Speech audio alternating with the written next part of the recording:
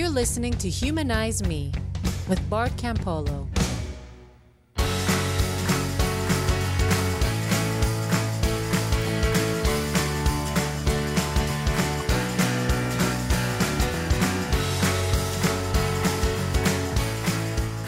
Hey everybody, welcome back to Humanize Me. I'm Bart Campolo. This is my podcast and I'm not going to do it. I'm not going to do it. I'm not going to apologize for how long it's been between episodes. I probably should. I've broken promises. I've let people down. I know it. But the truth is, I'm doing the best I can. I am overwhelmed right now. I guess it's just a result of the word getting out about what we're working on here. But man, I get a lot of emails these days, get a lot of phone calls, got a lot of people coming to see me. And I think I'm doing pretty well in the one-on-one. Like I think in the moment, whoever's in front of me, I'm listening and I'm present, and I think I'm giving the best that I've got intellectually and emotionally to that person. But collectively, if you put it all together, I am not, as a public persona, I am not keeping up with just the sheer volume of it all. And stuff is getting let go. And this podcast, because it's just me doing it and I don't have anyone helping me, it's the thing that lets slide. And I feel really bad about that. But I'm not going to apologize because I'm doing the best I can. I mean, I just had another email deal where somebody wrote me an email today and said, hey, I've been trying to get in touch with you for a month and you just never write back. And that's not like me. I try really hard to respond to people. And so I go looking in my spam box, and sure enough, there's the original email from this person that came in off the website. And there's 20 more just like it. Whole letters from people telling important things about their lives. And I just haven't responded at all because I didn't see them. I don't know what's going on there. So why some of them come in right and some of them go to the spam box. But I spend the afternoon writing apologetic emails to people. I wish that there was some way that I could translate all the goodwill that I get through people writing nice emails and encouraging emails and saying I'd love to help, but they're in Poughkeepsie or they're in Saskatchewan or someplace. And what I really need is a human body right here to kind of look at across the table and go you do this, I'll do that, I'll see you in 5 minutes. And I just don't have a team right now. I don't have a partner. I don't have an assistant. I don't have anybody. And I'm not trying to complain, but I'm trying to explain maybe. This book thing came out. My book came out 3 weeks ago, the book with my dad, Why I Left, Why I Stayed. And people are writing me now and saying, hey, really love the book. This is what was helpful to me about it. And they say, how's it doing? And I'm I got no idea. But what I do know is that I'm the one who's supposed to be promoting it right now.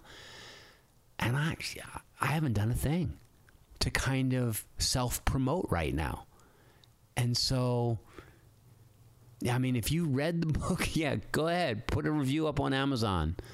And maybe you can bury the guys that are reviewing it now, because there's one guy who wrote a review and said, this is why I'm so disappointed in this book. And he kind of had a point, to be honest with you, because he was looking for a cutting-edge debate on the significance of Christianity. And that's just not what my dad and I did. It's much more of a conversation. I'm not when I say I'm not complaining, the work at USC, unbelievable right now. The students are so great. And the fellowship there, what's happening is not just growing by numbers, because they're bringing their friends and people are digging it and people are feeling like this is a group that really inspires them to live a better life and makes their life better. And so there's a lot of enthusiasm there. But it's not just that the group is growing by numbers. It's just I'm watching them figure out what fellowship really is. What it means to support each other and to show interest in the new person and to try to make them feel welcome, and then to kind of learn how to resolve conflicts in the group and how to play to each other's strengths in terms of putting together events and putting and making things happen for each other. They're doing this thing next month. It's a porn panel, and it's really cool. What they're doing is basically bringing a professor who's an expert in online sexuality, another professor who's an expert in kind of the sex workers, labor exploitation issues, and a therapist who talks about how pornography actually functions in relationships and where it helps and where it can be harmful and what the dangers are and what the possibilities are. And they're going to throw out all this data and have this kind of great conversation and then take a bunch of questions. And the idea is not to have a panel that's like, porn is so terrible and you should never use it. It's demeaning. And also not to have a panel that goes, porn's awesome, man. Like, where do we get the more? But rather to say, look, everybody's consuming this stuff on our campus and nobody's having a conversation about how to make it work. How to use pornography in your life to have better relationships and to work for social justice and to cultivate a sense of wonder. And you say, oh, there's no positive use of porn. Well, listen, I'm telling you, I've talked to these professors. There are. And they say, well, all the workers are exploited. That's not true. That's not true. There's a lot of exploitation, but there's also a lot of empowerment. And the Heather Berg, the professor who's coming, she said, listen, it is so demeaning the way people talk about performers as though they are all forced into it. It's not true at all. And as though they can't control their own fate, or they can't organize, or they can't control their own economies. There's a lot stacked against them, but there's a tremendous amount of dignity in the organizing of these folks. And so I'm just so excited. I'm just so proud of the students for sort of going like, hey, for us, humanism is about like setting out what we care about and then using science and using reason and using logic to pursue our values. Those are not our values. Those are the tools that we use to pursue our values. And we want to set an example for the campus of what it means to kind of put science and reason and logic in the service of love and in the service of justice and in the service of a better life. So, do I seem turned on? I'm very turned on by these students. But I got to tell you, the more of them that come, the more they're like, hey, let's get coffee. Hey, we should hang out. Hey, I want to talk to you about something. And again, like I feel great when I'm doing it. In each individual encounter, I am so stoked. But then at the end of the day, I think like, damn, I should have done a podcast, or boy, I didn't write anything today, or, I just can't keep up. And I mean, it doesn't help. I mean, that my daughter's getting married next month. I mean, that does help actually, because it's like a joyful, wonderful thing. My daughter Miranda is marrying my future son-in-law, Tyler. And I even hate to call him my future son-in-law. I just want to call him my son, because he's been around for like 5 years. He's part of the family. He's tight with my son, Roman. He's tight with Marty and me. And most of all, I mean, when you see him and Miranda together, the two of them are just so doggone nice to each other and supportive of each other and positive about each other that over the last 5 years, I mean, I've just watched her flower in this relationship, and her confidence and her sense of herself and her ability to kind of be just joyful to other people because she's so secure in this relationship. And him too. Like when I first met him, he was a young, kind of headstrong college kid.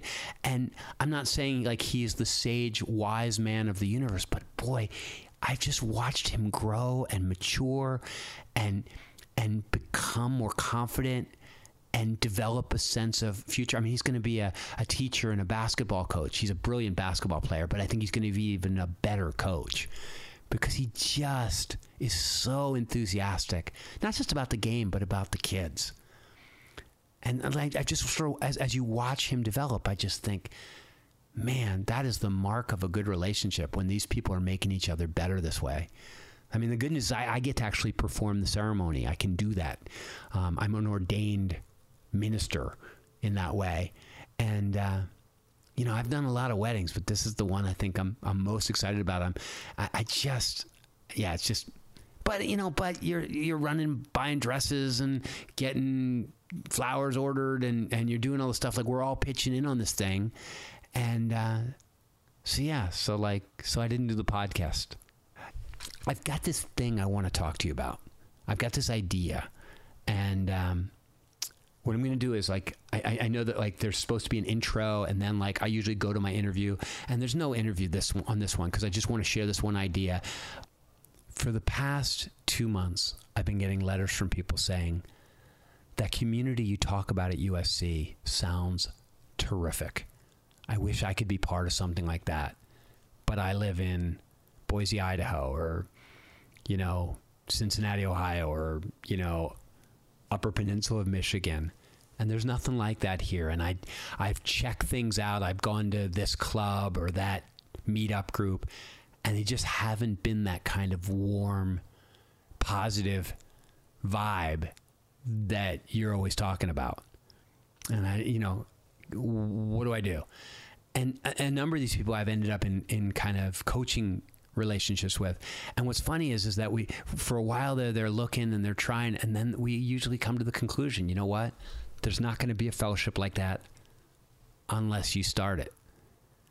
And so I'm getting emails and phone calls from people all the time saying, how do I start a group?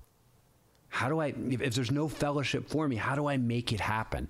And so what I've decided to do, and I guess this one will sort of be the first one, but they'll get more formal as we go on. I'm going to do the regular podcast where we have interviews and where we talk about cool stuff.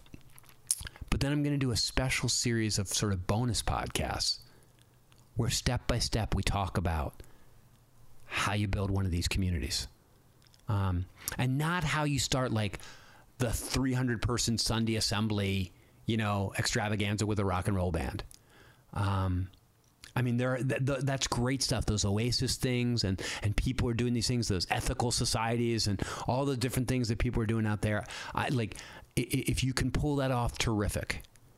But for most people, what they're really looking for is something maybe a little more personal and maybe just something a little bit more doable within the context of a regular working life. So that's what I want to talk about. And so it's like, you say, well, what's the first step in that kind of thing? And what I want to say is that the first step is simply to picture it. Before you can make anything happen, you gotta use your imagination a little bit. You gotta sit down and go, what do I want? What do I want? What would if something existed, if I could walk in the door of anything, what would I want to walk in the door of? You got to picture it. Like, where would people be sitting? What kinds of things would they talk about? What day of the week would it be? Who would start it off? Would there be food there? What about little kids? Would they be in the room or would they be like being babysat somewhere upstairs? What do you got in mind here? For a lot of people, especially people that come out of kind of church backgrounds, what they're thinking is like, I think I want something that's sort of like a Bible study. Something that's like something somewhere between a Bible study and a small group. And what they mean by that is a group of people that get together once a week. 5, 6, 8, 10 people, usually not more than 15 people, and sit around in somebody's house. And in the old Bible study format, you'd actually have a passage of scripture and you'd read it and somebody would say something about it and then people would talk about what it meant to them and all that kind of stuff. And then, in a classical Bible study, what people would do is they would always then be like, and how can we apply this in our everyday life? And you know what I think most secular humanists want? Is they want to get together with a group of people where there's a clear understanding that, like, what we're doing is we're getting together to help each other be better, to help each other be better husbands and wives and better friends and better parents and better kids, better workers, better citizens. That we want to help each other pursue goodness in a secular way. And so the difference is that you say, like, but what's the text? And I think for most of us, the text is anything. It's any book that we read that has value. It's any article that we see. It's any podcast that we listen to. It's any, kind of strong voice, like some story that we're told that resonates with us. The text can be anything. The text itself doesn't have any authority except that which we give to it if we find it credible. And so the idea is like, many of us would love to be in a group where we got together and somebody pulled something out and said, hey, what we're going to talk about this week is this article, or here's a passage that I read in the newspaper, or here's this thing and here's what it's making me think. And then in the same way, as we talk about what it means and what we understand it, sort of tease it out a little bit. And then the question comes, okay, how can we use that information or that idea in our own lives? How do we apply it? And you see, I think that's what people want to do, is they want to get together with some people and talk honestly about their lives. I mean, that's with like-minded people, with people who they don't want to spend every time talking about what they believe. Oh, this is what I think about God. This is what I think about God. No, they're like, I want to get together with a bunch of people that we already believe the same stuff on the ground rules. And the question isn't what do we believe or what are our values. The question is, how you doing this week? How are we pursuing them? Is there anything new that we could add here? Can we help each other out in figuring out how to live out our values? And so you say, like, but I don't even know who's going to be in. Where would I even find people? And I'm going to tell you that the way to find people is not to make a poster and hang it on the wall somewhere. It's not to put out a meetup group, because the problem is you'll invariably, people will read your flyer differently, and they'll come with 87 different expectations, and they won't know each other, and that's sort of an inorganic way to start. So you say, well, how do you start? Well, this, my friends, is the grand insight of the day. If you want to have that kind of fellowship, whether you're a leader or not a leader, what you want to start doing is talking about it. Just saying to people, and not even necessarily people you think would want to be in it. Say, if somebody says to you, like, so what's going on in your life? You're like, well, we went on vacation here and I did this and the work's going good. And I've got this idea in my mind. There's this thing I'm thinking about trying that I want to see happen. Now, I'm not sure if I'm the guy to start it or I'm the woman to start it, but like, I really want a fellowship group. So what's that? And you sort of describe it for them and you say, well, why? And the answer is, every time you talk about what you're interested in, you're going to see it through another person's eyes, and that's going to shape your vision. But also that person may say, oh gosh, it's funny, I know somebody who'd be interested in that. Not me. I mean, I go to the First Baptist Church, but I know somebody who I think would really be into that. Have you ever thought about talking to, to Joey or Jaime or Mary Ann? Because people know people. And your network isn't just the people who think like you. It's the people who know people who think like you that you might not even know.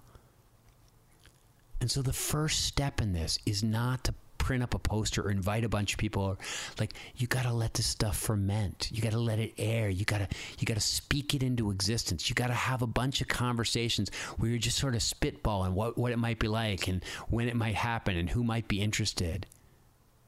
That's the first step, is to dream and to talk and to listen and to swat around the idea of, like, what would it look like if we had a little house group? What would it look like if we got together once a week to help each other grow, to help each other pursue life? And I may have to do a whole podcast about the first step again. This may not be good enough, but like, this is me throwing something out there and asking you, like, feedback. If you go, like, yeah, that's what I'm talking about, Bart. Like, I want us to have this kind of conversation on the podcast. That's what these bonus episodes are going to be about. But there's a second reason I want you to start talking about the fellowship that you want to be part of.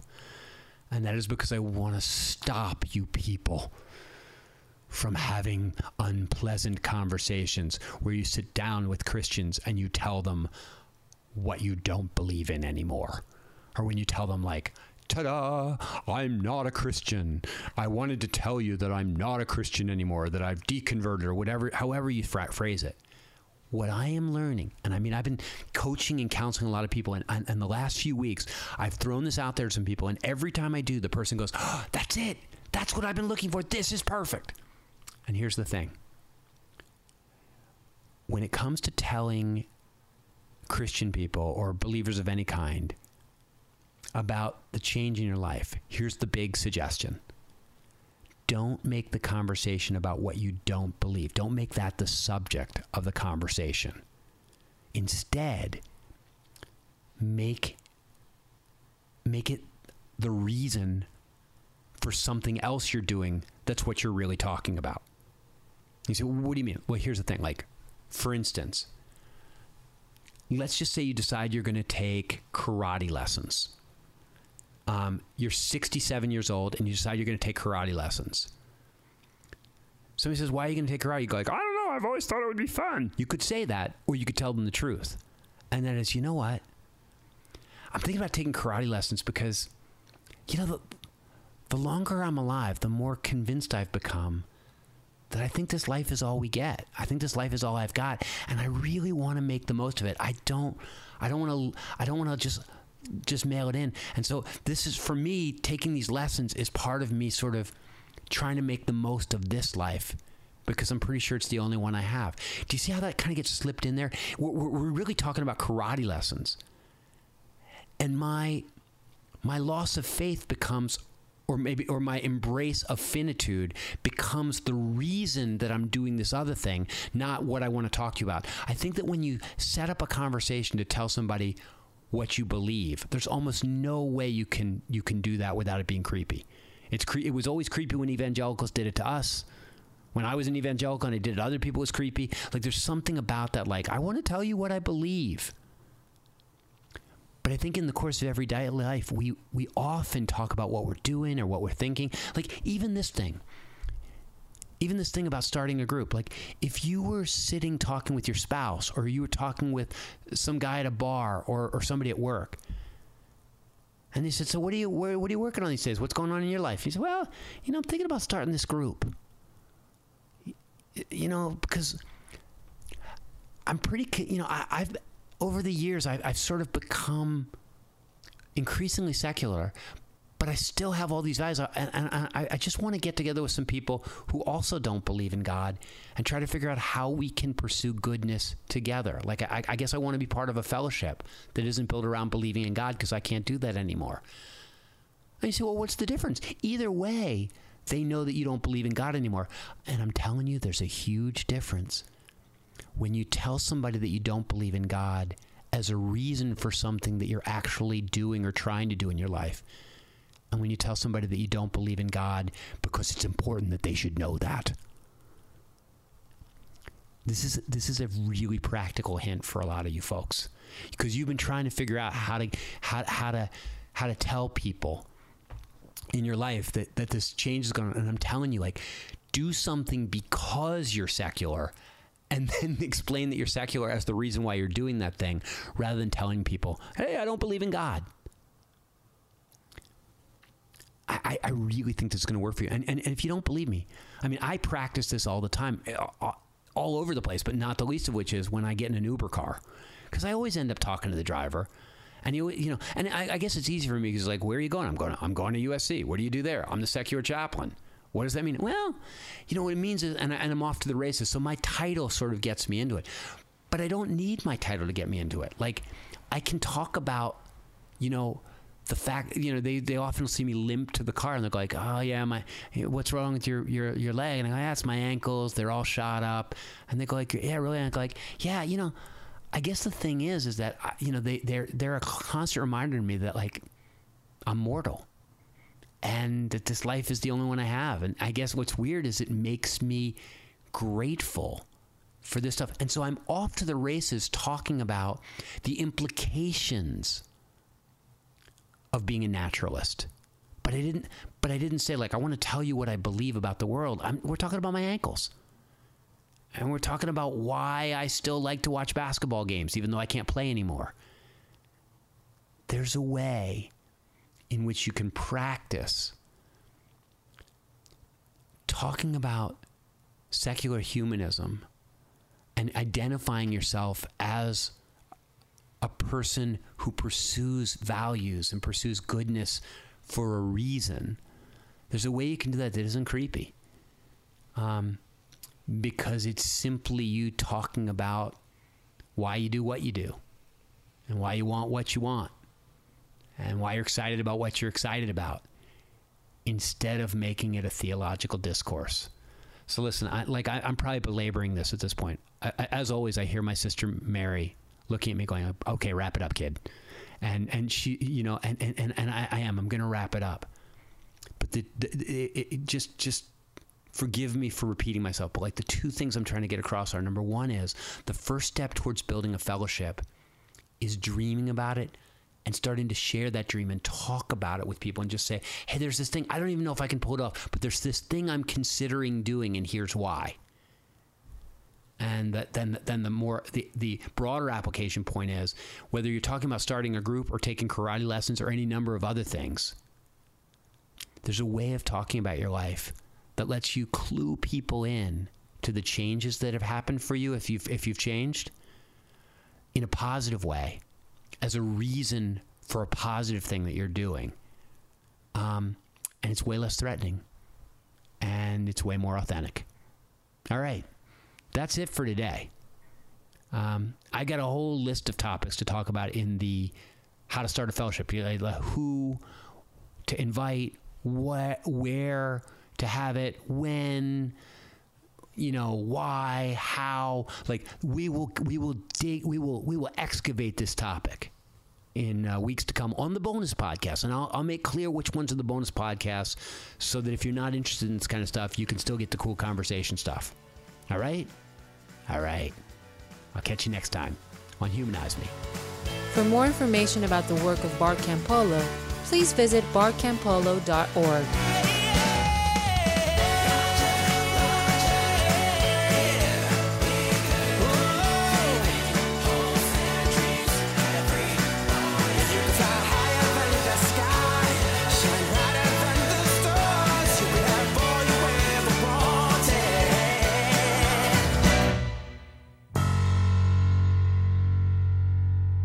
Okay, that's it for today. And you can turn this podcast off right now if you want to. But, and I mean that, you should turn it off right now. But at the end of my favorite podcast, WTF with Mark Maron, he always does something where like he plays guitar at the end. And it's just kind of the way he ends the podcast, and it's fun. And I was thinking, not of playing guitar or singing, I don't do any of those things, but I was thinking like I'm still working on this devotional idea, and that's gonna happen. But again, I don't have the help to do it right now. And I thought, I should put just a little devotional thought at the end of these podcasts. And I thought, like, you know what? I'm always trying to get people to read Robert Ingersoll. So what I'm going to do is at the end of the podcast, after it's all over, if somebody wants to stick around, like at the end of the movie, if you want to stick around for like the special feature thing after the credits, you can stick around, and I'm going to read you a little Ingersoll. So today, I'm going to read something called Ingersoll's Vow. And here's how it goes. Ingersoll writes this: when I became convinced that the universe is natural, that all the ghosts and gods are myths, there entered into my brain, into my soul, into every drop of my blood, the sense, the feeling, the joy of freedom. The walls of my prison crumbled and fell. The dungeon was flooded with light, and all the bolts and bars and manacles became dust. I was no longer a servant, a serf, or a slave. There was for me no master in all the wide world, not even in infinite space.